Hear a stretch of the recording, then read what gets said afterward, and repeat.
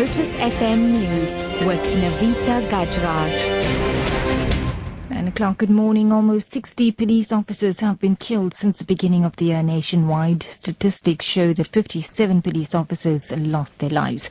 And 2 separate shootings over the weekend. 2 policemen died within 6 hours of each other. 2 suspects were arrested yesterday for the murder of 37-year-old constable in Attridgeville near Pretoria on a Friday evening.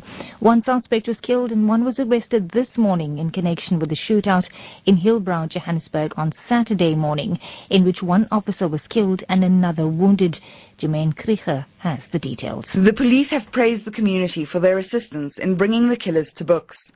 A Lodium constable was shot in his car in Attridgeville on Friday night and died in hospital. His wife is pregnant with twins.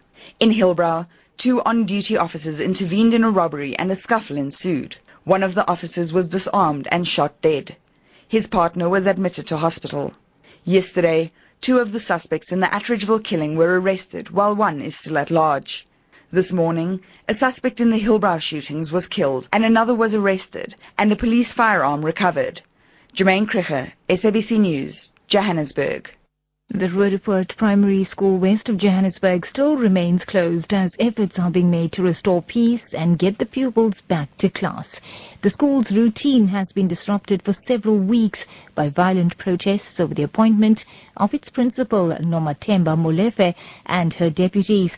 Now, hundreds of pupils have not attended classes since the school was closed last week by Gauteng Premier David Makura.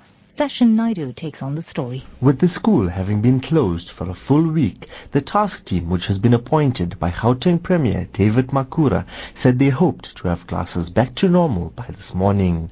However, this will not be the case. The task team has made an appeal to parents to allow their children to attend classes at an alternative school organized by the Education Department.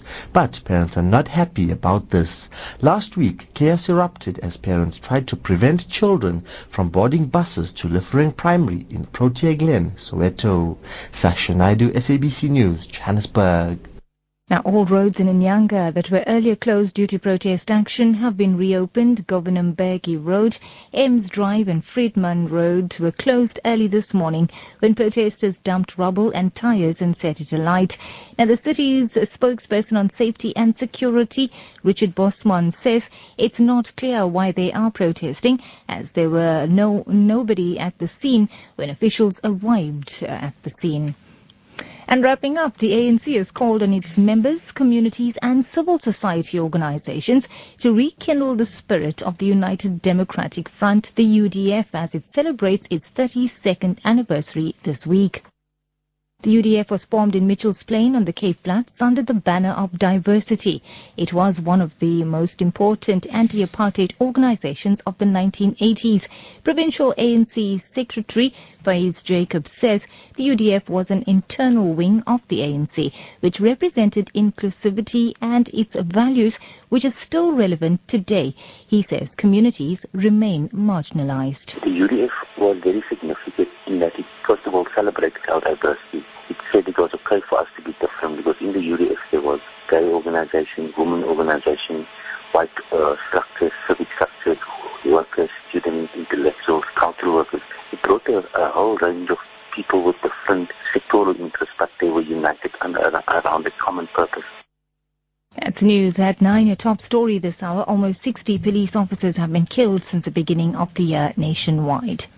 For Lotus FM News.